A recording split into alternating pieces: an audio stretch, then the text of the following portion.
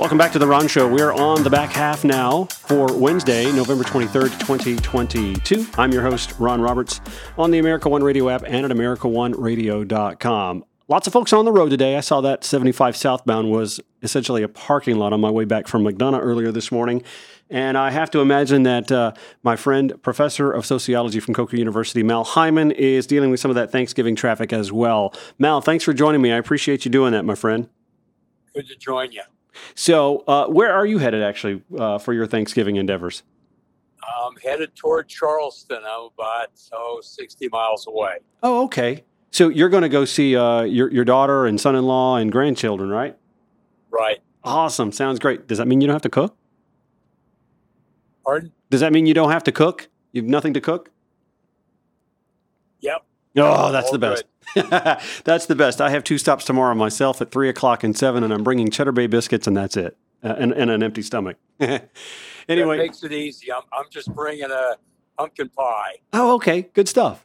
So Professor Hyman joins us. He is the author of the book entitled Burying the Lead, the Media and the JFK Assassination. Yesterday, if my math is correct, 59th anniversary of the assassination of President John F. Kennedy. Do I have that right? 59 years? That's it. And scanty coverage on the news. Right. Not much about it, even though we're still missing 20 to 30,000 pages of documents. And if I remember correctly, I thought, and this, not political fodder, but I thought that Donald Trump, when president, was going to release a ton of that. Was he not promising to do some of that? He released a few of the documents. Biden has released a few. But that's it, even though they were mandated by the Assassination Records and Review Board to declassify all of it by 2017. Now, a lot has been destroyed, and some is released in redacted form, but they haven't complied with that, which does make you wonder. I was just going to say, is there any sort of learned speculation on your part that would give you any reason to give us an explanation why that might be? Why this delay? Constant delay? Well, the claim is to protect sources and methods, but after 59 years, that's a hollow argument. And you wonder whose security they're actually protecting at this point.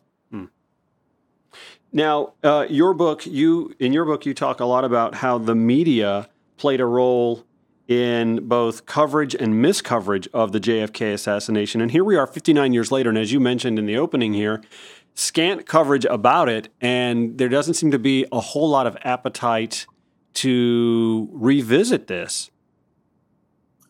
In the mainstream media, that's true, and it's drifted even in the alternative media. General public is still pretty interested.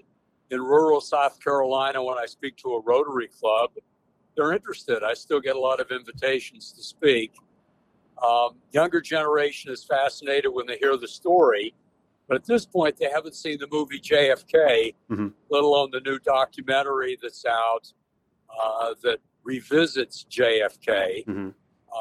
The mainstream media didn't cover it from the outset, and in part, that's because of Cold War cooperation between the CIA and the media that went back to World War II.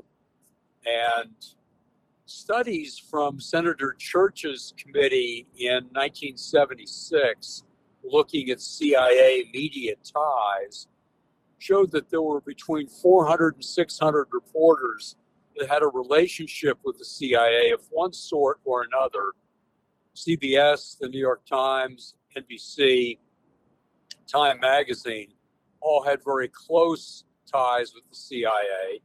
And this is during a period of the Cold War where it was seen as patriotic, cooperating with the CIA and the military. And I think that gives us some sense of why the story was covered up at first. To give you an idea, this had reporting saying shots were coming from the front as well as the rear for a few days.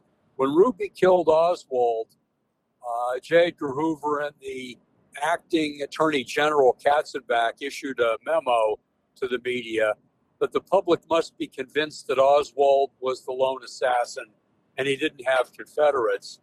And at that point, the reporting pretty well fell into line with a lone nut firing 3 shots from the Texas School Book Depository, even though we ultimately had 51 witnesses saying shots came from the right front, from the grassy knoll area. And the presidential press conference talking about the death of the president had 2 doctors, and Malcolm Perry and Kemp Clark, that talked about shots coming from the front, hitting the president in the temple and in the neck. They were pressured by the FBI and the Secret Service afterward to change their testimony. We find the Secret Service has an awful lot to answer for, but the Secret Service made a point of going around to news stations and getting those copies of the press conference, the film copies, so that the public wouldn't see that type of film footage. And when questioned by the Warren Commission, Presidential Commission on the assassination of President Kennedy, they claimed that they had lost their files. We know from the Assassination Record and Review Board in 1997 that they did have those files and did release them. And this is somewhat reminiscent of Secret Service somehow destroying their text messages on January 6th, before and on the day of January 6th. There's so much with the media, but a few highlights that will clarify some of the cooperation. On the day that the Warren report was released, an 888-page report, CBS had a 2-hour special illustrating the report. On the day it was released, NBC had a 1-hour special. What's even more ironic is the 26 volumes of hearings and exhibits that the report was based on weren't released for another 2 months. And they don't match the 888-page report. That never seemed to be something that the mainstream media wanted to dig into. I can speculate as to why, and I can go further with some of the maneuvering that would have kept the American public from asking a tougher set of questions. Some of your listeners probably have heard of the Zapruder film taken by an amateur photographer in Dealey Plaza during the assassination. And it clearly shows the president's head snapping backward, blood and brains being thrown behind the president in the presidential limousine trunk and hitting the motorcycle cop behind the presidential car. And we all remember, then First Lady reaching behind the car for remnants of the president's skull, head. Exactly. And that amateur footage was purchased by Time Life, and then they only printed 31 out of over 300 frames. And then they described the president as somehow turning to the right, which would allow a shooter from the Texas School Book Depository to maybe hit the president in the temple or have an entrance wound in the neck. But as you look at the Zapruder film in slow motion and enhanced, the president doesn't turn to the right. This was deliberately deceptive by Life magazine, even after they bought the film, and they only printed 31 frames of it. Time Life's senior editor, C.D. Jackson, worked closely with the CIA at the highest level from 1953 on in psychological warfare. And many prior to me have suggested that's why the public didn't get to see what was on the film. Time Life kept it from the public. Jim Garrison was able to subpoena it. Bootleg copies made their way to the public. And the first time the public actually saw that film footage on the mainstream media was ABC's Good Morning America, Good Night America, with Geraldo Rivera in 1975. Oh my gosh. And it led to, and ABC was not sure they wanted to show it. Mm-hmm. Geraldo Rivera, to his credit, said, if you don't show it, I'm going to quit. So they showed it, and it led to, again, firestorm of pressure on Congress to reinvestigate the Warren Commission. Mm-hmm. And that investigation started in 1977 and went to 1979. An interesting bit of background with that. Actually, let me put a pin in this real quick because I want to remind everybody who we're talking to. We're on with Professor of Sociology, Coker University's Mal Hyman. Mal joins us. He also authored the book in 2018, Burying the Lead, the Media, and the JFK Assassination. I'll let you continue. Yeah, I was able to teach a class on political assassinations, and one of my students said, I know Congressman Richardson Pryor, who was the chair of the House Select Committee on Assassinations. This is 1989. And she said, I can set up a meeting with him. And we had a good 2-hour discussion at UNC Greensboro. And what's notable at the end of it, he said, the military destroyed their files on the JFK assassination, and the CIA and the FBI did not cooperate with our investigation. We needed more time, we needed more money, we needed more cooperation. And it inspired me to continue looking at media coverage of the assassination. There's some parallels. I spent 30 years looking at it. Yeah, there's some parallels, are there not? We're looking at the January 6th Commission running out of time, running out of money, and we've got a change of the guard in the House. And so these things, as we can see, tend to get swept under the rug. You're right. And within the agencies, they actually have a term for this, a limited hangout, in which they'll give some of the information up to a congressional committee and then wait them out. Sometimes they won't comply with subpoenas, as we saw with the January 6th committee. Right.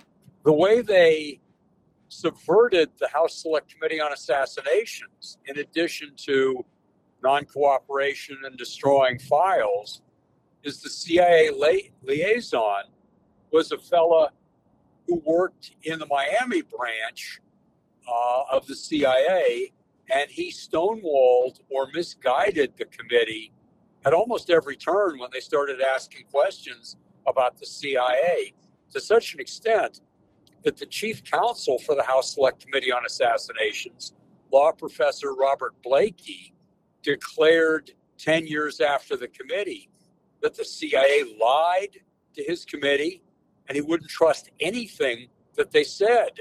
He's on the record saying that. So you're right. These committees get waited out.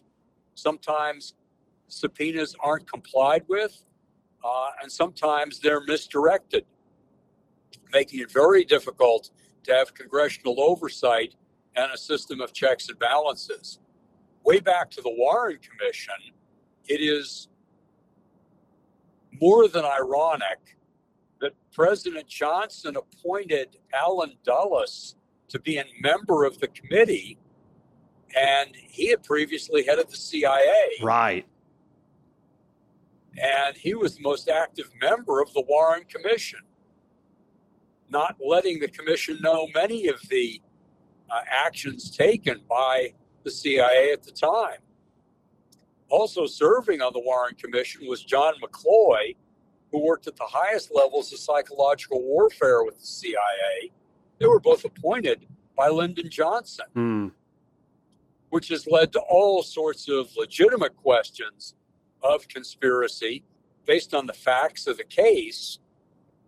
And if I'm to tie things together, I mean, this has led to why some radio talk show hosts like Alex Jones actually got a following doing a decent job talking about the conspiracy in the assassination of President Kennedy and Martin Luther King and 9/11. And the irony is he went off the rails and then started claiming conspiracy with everything, but his followers didn't realize that.